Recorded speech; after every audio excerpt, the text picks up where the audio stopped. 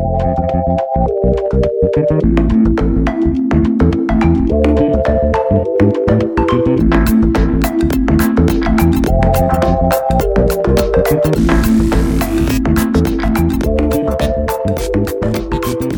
everybody, welcome to Everything is Interesting, X-Ray's very own science inquiry show. I'm Kira Kleinberg. And I'm Kira Lindenberg. And joining us today is my good friend, Paul Francis. What's up, Paul? Hi, Kira. Other Kira. Yo. Hey. I'm nervous to be here. Cool. Well, we're happy that you're here. Oh, yeah. So you guys have a podcast about being smart in terms of science. I'm not. So I was hoping you could help me out with a question I've been having. Okay, go for it. So I've been having these dreams. They're coming to me nightly, and it's about untapped, unlocked power. This is deep. Just a wealth of Yeah. it, a deep spring of it. We're not psychologists, I should preface. Oh, it's okay. It's something maybe more relating to science, or something that might not be able to be. Spill the beans, Paul. Yeah, I think I'm a Jedi. Oh. And I I'm just so glad that's where that was going. Yeah, I just want to know if you guys could help me fulfill that. Unfortunately for you, Paul, neither of us are going to be able to help you use the Force to lift rocks or X-Wings out of swamps. Bummer. If you really want, I could swap you with a stick, and then I could make you carry me around like a backpack for training. I mean, we could do that. I mean, I did skip the gym this morning, but my shin splints are acting up. Is that what they do at your gym? Yeah. I mean, well, no, you'll carry me, actually, so that's a bad idea. Anyway, while we may not have intimate knowledge of the Force, we do have something equally as powerful, and that is science. Science! Science is no stranger to the study of paranormal mind powers. As it turns out, big schools like Stanford, Harvard, and UCLA have all had labs or even entire departments that are dedicated to researching some pretty paranormal-sounding powers, like telekinesis, AKA moving things with our minds, and telepathy. AKA communicating without the use of our five senses. Dope. Unfortunately, it was real hard to find any legitimate tests of these abilities that showed positive results when repeated in different laboratories. And if a result can't be repeated, we can't call it scientific fact. But telepathy and telekinesis may actually be possible in some form or another. It really depends on your definition of these words. There's a way, for example, to say, let my brain talk directly to your brain, or for my brain to talk directly to a computer that's then controlling like a robot. But both of these things involve having wires in between. So the question is, does that still count as psychic ability? I'm not so sure.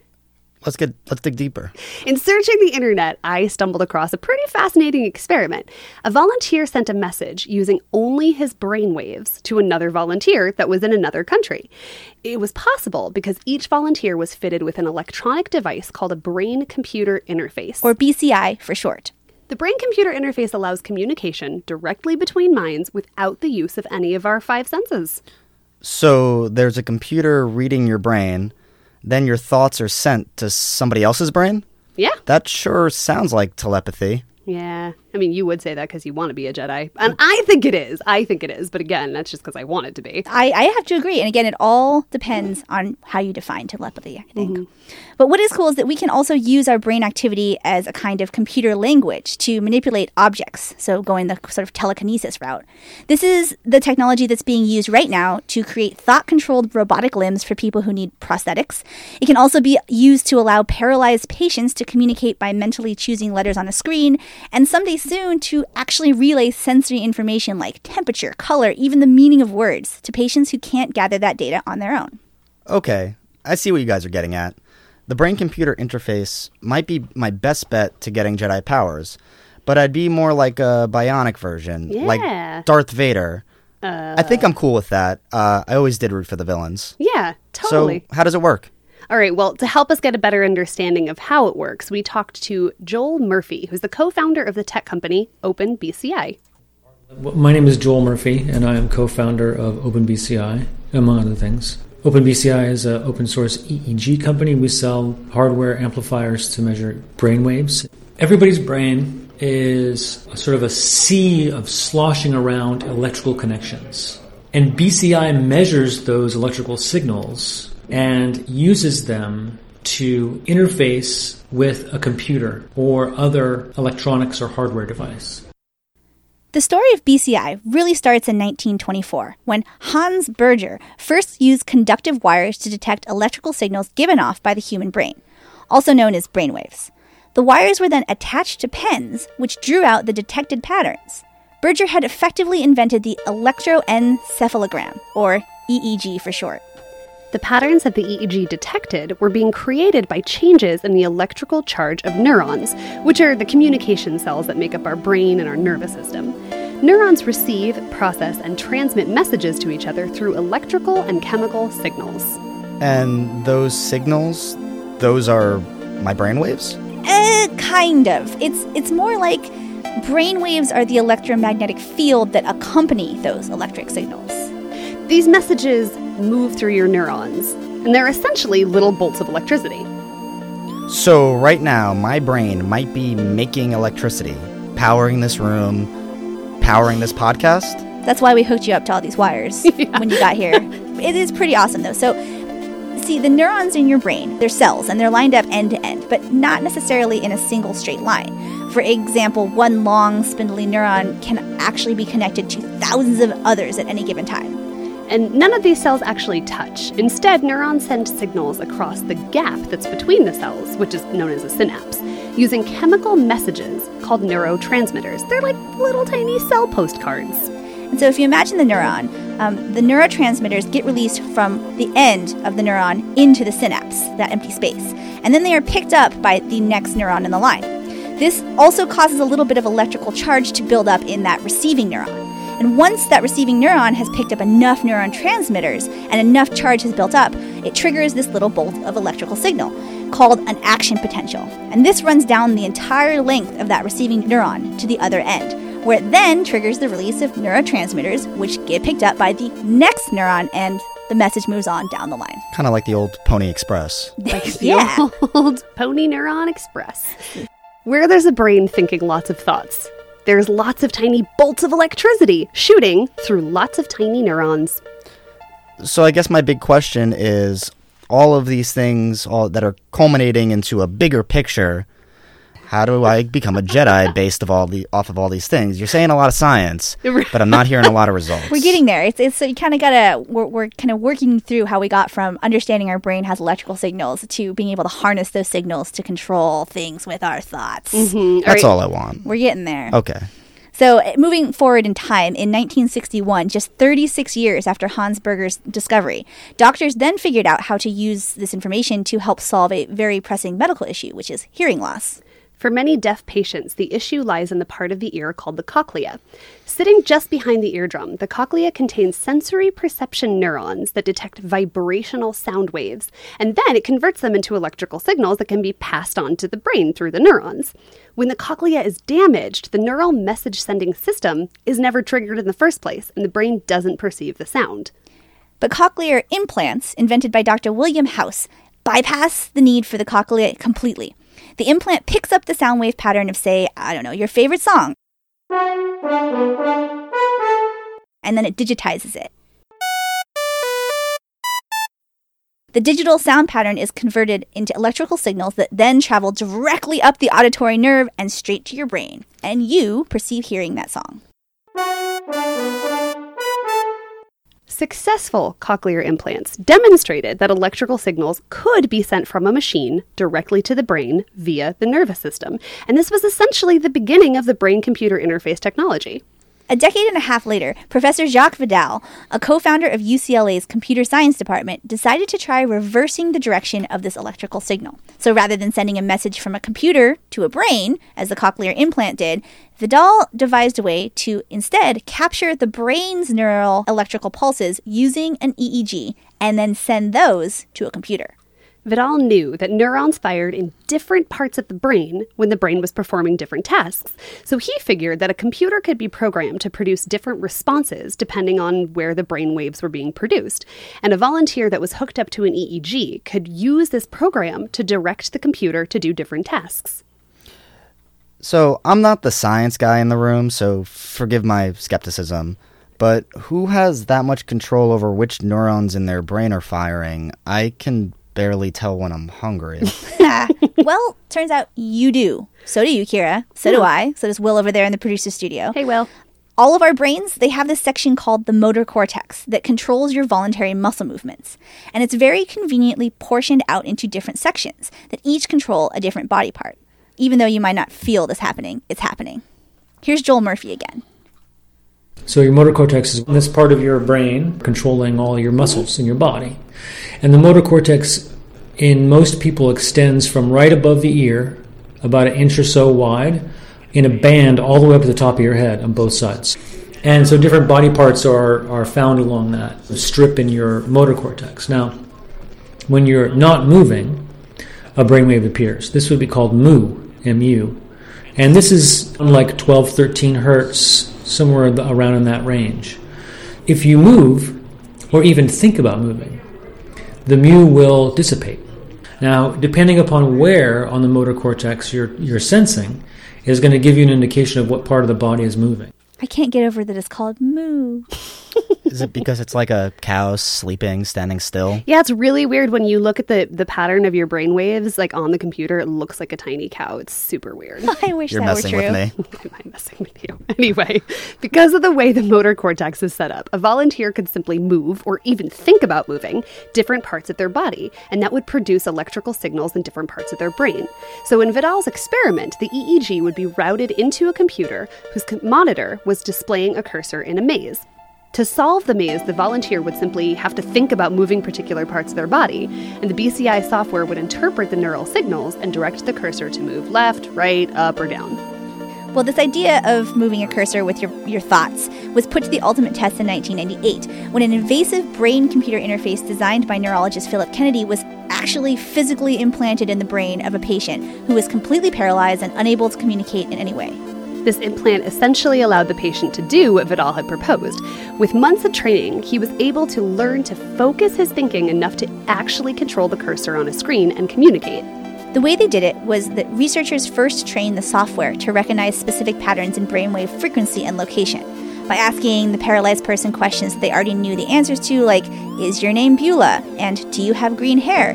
They could measure exactly what electrical signals the brain produced when thinking the word no and the word yes. This gave them a pretty accurate way to understand what the patient was thinking when they were asked other questions like, are you hungry? And furthermore, the computer could then be programmed to turn those yes and no thoughts into movements of the cursor, giving the patient a way to communicate even more complicated thoughts. Whose name is Beulah with green hair? Well, hopefully no one. That's how they know that the answer is no. Oh, okay. I mean, sorry, listen, if your name is Beulah and you have green hair, you are wonderful. Let's not name shame people. So this BCI thing, it's reading the patient's thoughts? I can see why it might seem that way, but no, it's not quite that. Here's what Joel Murphy of OpenBCI has to say about it.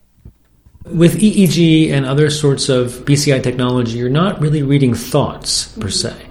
The more invasive you get, of course, the more specific signals you're able to read. And of course, the signals become much easier to read if you're right on a neuron or whatever.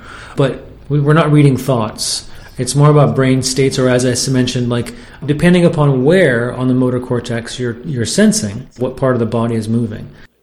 If you're just joining us, I'm Kira Kloonberg. And I'm Kira Lindenberg. And I'm Paul Francis. And this is Everything is Interesting on X-Ray. We're discussing the brain-computer interface, which is technology that allows us to communicate with computers with only our brainwaves. So researchers can pick up signals from different parts of the patient's brain, associate those signals with what the patient was communicating, and use that information to know what the patient was thinking. Would it matter what kind of brainwave or where in the brain it was being produced? Both things matter, actually. Here's Joel Murphy again. Hey, Joel. A lot of what people do with BCI is to take the electrical potentials that are sort of wiggling around and find different kinds of information in it. Find out what frequencies are embedded in that signal. For example, a frequency of 10 hertz is alpha range, and alpha is predominant in most people in the occipital lobe, in the back of your head, when you close your eyes. Because when you close your eyes, your occipital lobe has basically nothing to do, in quotation marks, because there's not very much information all going into it. When you open your eyes, that wave goes away. So that's an example of a brain wave. By the early 2000s, brain-computer interface technology was advanced enough that it could detect and interpret the difference in brainwave patterns produced by simple thoughts like yes and no or up and down. But researchers had bigger goals, namely using a person's thoughts to remotely move something more complex, like a robotic prosthetic arm. To do this, they would first have to produce a much more detailed map of the brain to figure out exactly which neurons fire when a specific muscle group moves, like the one that causes your fingers to grab an object. In 2003, researchers at the Duke University Medical Center implanted microelectrodes into the brain of 2 rhesus macaque monkeys. They focused on areas already known to light up when muscles were moving, like the frontal and parietal lobes. While the monkeys played simple joystick-controlled video games, which I don't know about you guys, but that in itself is just cool to me. I would like to go there. Do we know what kind of games? I know, Pac-Man. Really boring ones. No, I don't know. They're super boring ones. That's just the best joystick game, in my opinion. Maybe Asteroids, I don't know. But while they were playing these very simple games, the researchers mapped the patterns of electrical signals in the brain and correlated them with the particular muscles required to move the joystick in a particular direction. In the second part of the experiment, researchers used the information that they were learning to begin accurately moving a robotic hand that was in another room. So if, say, every time a monkey used its pronator quadratus muscle to turn its wrist, electrical signals showed up in neuron patch number 12, then the brain-computer interface program would record that, and then every time there was neural activity in the monkey's neuron patch number 12, the robotic arm would turn its wrist. I guess it's like machine learning, Yeah, right? Totally. That's exactly what it is. It learns the patterns and recognizes the patterns. It is a machine and it is learning. Well, here's something really cool, too. As the monkeys moved their hands around, they ended up having enough self-awareness to realize that it was actually them who were causing this robotic arm to bend and flex. And in an amazing development that the researchers did not expect, in just a matter of days, one of the monkeys figured out that she didn't need to move her own arm at all, and instead began to manipulate the robotic arm simply using her thoughts. Monitoring her brain signals, they saw that the monkey had learned to assimilate the robotic arm as an extension of her own body. And what's more, they could see that the neural patterns actively reorganizing themselves to adapt to the task of moving a new device that functions differently than the monkey's own body. So not only is this amazing, it also lends a lot of insight into just how much plasticity the brain has, even in a fully grown adult. This really had huge implications. These researchers had successfully created a working replacement hand that didn't even need to be in the same room as its user. What's more, it demonstrated that they could simultaneously train the user to manipulate the limb and train the limb to interpret the user's thoughts, both at the same time, killing 2 birds with 1 stone. This was good evidence that the same thing might be possible for humans. This is good news to me. I think I'm further going down the path of Darth Vader. Gonna get that bionic hand here pretty soon. It's just gonna be connected to my thoughts. What are you gonna do with it? You just gonna use it rule to the pick up world. your drinks? I'm probably gonna mind strangle inept lieutenants with it. Yeah, totally. Well, you'll be glad to know, since you're going to have a prosthetic Darth Vader hand, that prosthetic limbs have seen many advancements since their invention, which was about 3,000 years ago. You know, they're crafted out of lighter, more durable materials now. But if you're a recent amputee, learning to control a prosthetic requires training in a whole new set of muscle movements. There's a whole school for that. Is there really? Yeah, it's Jedi school. Oh, that was good. Show it will be a miracle. I mean, well, okay, let's say you can't go to this special Jedi school because you live here on Earth and not in Star Wars. Bummer. Now I'm just sad. Let me just take a moment to be sad about that. But let's say you live here on Earth and that you lost your leg from right above the knee and you're fitted for a replacement. If it's too easily bendable, this replacement, well, you won't really be able to stand because your leg will just collapse. It'll be floppy. But if it doesn't bend at all, then how the heck are you going to walk? I mean, imagine that. Stiff leg, just... You can do it. Apparently people do it. It just requires a lot of excess so much energy. effort. Yeah. So the typical knee replacement technology either employs an automatic lock, which can be manually disengaged to allow the knee to bend. That sounds like a lot of work every time you want to move your leg. Or a weight-sensitive lock that engages under the pressure of body weight. But neither is easy to use and both require a lot of training. So with the advent of brain-computer interface-controlled limbs, the transition between biotic leg and bionic leg could be far easier. Last year, a team at Virginia Commonwealth University fitted a volunteer with a new knee that had a motor-activated lock switch. So this works via brainwaves. The volunteer basically learns to use the mental imaging to send lock and unlock signals to the knee. And then after just a little bit of practice, the volunteer was able to control the lock switch correctly almost 100% of the time simply by thinking about it. This technology isn't limited to just the prosthetic legs, however. Over at OpenBCI, Joel Murphy's team has experimented with using brainwaves to send signals to remote control robots and even a motorized shark balloon. So maybe he could help you with your hand that you want to send off to do missions to strangle totally people. help you. Yeah, they move all kinds of robots. Just with your thoughts. You want to send me his contact card? Oh, absolutely. Because that's the best use of BCI I've heard so far. Also, since there were no wires that connected the robots, the shark balloon, to the user's brain, it really does present the question, is this now true telekinesis? If you're able to send your thoughts across space to a robot and control it, does this mean that the people who do that are actually Jedis? I think yes. Because here's why. Because the shark balloon, right? There's no wires. You're sending your thoughts through the BCI to the computer, and then the computer is sending remote control radio waves to the shark balloon, and that's how it's moving. So wait, so you're connected to the computer via wires? Yes. So there are are you still wearing wires. a helmet with wires? Yes. Oh my gosh, you guys, on the website I will post a picture of myself, because when I met with Joel Murphy, I got to wear one of those headsets. Science! Okay, so I'm looking at a graph that has frequency versus the amplitude. So this is measuring my brain waves. Measuring the strength of the wave at whatever frequency it is. And we're measuring in microvolts. Okay. Really teeny-weeny microvolts. So there it goes. So we've got 7. It's breaking out. Is it because of what my brain is doing or because of what the machine is doing? It could be both. Okay. Clearly, you guys, I'm thinking really intense thoughts. By the way, the blueprint for that headset thing that measures your brainwaves, it's also open source, and you can download the whole thing at openbci.com, and then you can 3D print your own head scanny thing. Can you also make a shark balloon, or I do think you do that yourself? Balloon, you just buy it at Toys R Us, and then you hook it up to remote control. You should throw that link on the website too for the Weekend Warriors. I absolutely. Yeah. All of our weekend.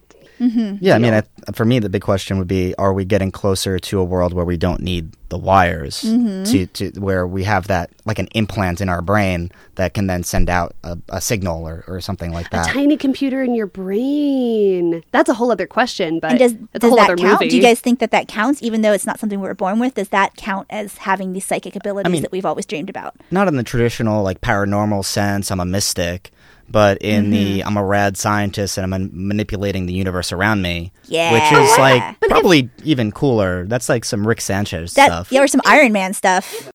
Now that we've gotten really good at interpreting what neural impulses in the brain mean, researchers are returning to the work of sending more and more specialized messages to the brain. The University of California is working to map electrical patterns that occur in the temporal lobe when someone hears or imagines hearing a particular word. This will eventually translate into technology that can both produce and interpret speech, transforming the lives of people who have suffered brain damage and have lost the ability to comprehend or formulate language. Researchers are doing similar mapping of the visual cortex by reading the neural signals in the thalamus of a cat that was staring at particular images. Dr. Yang Dan at UC Berkeley was able to reproduce those images that the cat was seeing, albeit fuzzier, on a screen across the room. Perhaps after this whole half hour of us talking about BCI, that doesn't sound that incredible, but truthfully, this is... You have to go Google this experiment. The reconstructed images are some of the most amazing and also creepiest things I have ever seen. So does that mean we can eventually create images of what people see in their thoughts and their dreams? Because that's really cool. It's also really creepy. It's real monsters. Ooh, also, and then what's a thalamus? Different show. Well, dreams, maybe, but probably not. According to Dr. Garrett Stanley, who was involved in the cat vision experiment, we understand so little about how thoughts and dreams are actually formed at all in our brains that if it is even possible to turn these things into concrete images on a screen, it won't be happening for a very long time. A more practical application of this ability to map vision is to turn the process around and cause a patient's brain to see something by inducing phosphenes, which are those flashes of light that are perceived by the brain but not correlated to any real light entering the eyes. Are those when you're seeing stars, when you're pressing on your eyelids? Mm-hmm. Okay. Yep, those are phosphenes. You do that often, Paul? Press on my eyelids or Yeah. see stars? Yeah. I'm often dehydrated, so You're always just rubbing your eyes and He's often just really bored. But yes, those are the same thing, the colored dots. Mechanical stimulation of the retina like that can actually cause you to see the phosphenes, and also random firings of neurons somewhere along the visual system. And that, my friend, brings us back to the telepathy experiment. In 2014, researchers took advantage of these phosphenes to communicate a thought from a BCI user in India to a BCI user in France. Using the language of binary code, the sender spelled out the word ciao in his mind. The pattern his firing neurons produced was recorded, emailed to France, and then translated into an electrical pattern that was used to directly stimulate the neurons in the recipient's visual cortex, which produced phosphene flashes that spelled ciao. That is really cool. Mm-hmm. That is, and in a whole different country. Yeah. So this has been fun and pretty educational. But I have to still ask the question, does this make me any closer to being a Jedi? Because that's why I'm here. You guys are cool, but that's why I'm here. You got to stick with your priorities. I understand, Paul. Well, luckily I got a chance to ask Joel Murphy, like when I had that EEG thing on my head, if I could move a robot, would that count as telekinesis? And was I a Jedi? So here's what he had to say. You know, could it be like, well, when I'm really concentrating, that's when the robot walks forward? Yes. That's very cool. Does that make me a Jedi? No. Are you sure? Do you want to rethink that answer? Darn it. Well, my test has failed, you guys. I have to meditate more. Yeah, that's probably true. Well, even though we can't make Star Wars real for you right now, Paul, I'm sorry about right that. Now. Brain-computer interface technology is real, and it's pretty freaking groundbreaking.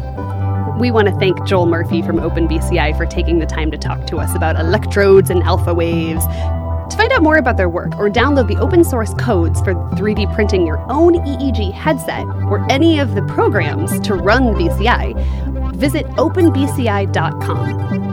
Thank you also to Paul Francis for hanging out with us. I'm sorry that we couldn't fulfill your Jedi dreams, but hopefully we provided you with some interesting alternatives, perhaps? Where there's a will, there's a way. I'm going down a path. A little bit closer. Also, thank you to Will Romy, our fantastic, ever gracious and patient producer. You're the best! To re-listen to this or any episode of Everything is Interesting, you can find us on iTunes, Google Play Music, and of course, at our website, everythingisinteresting.org. Where you can also find that really cool photo of that thing on my head. Yeah, that's going to make you look so cool when you download it. Make me look so cool. And build it. Because you got to build it, I assume. Yeah, you got to build it. For this episode, I'm Kira Klingenberg. And I'm Kira Lindenberg. And I'm Paul Francis. Thanks for listening to Everything is Interesting, right here on X-Ray, where radio is yours.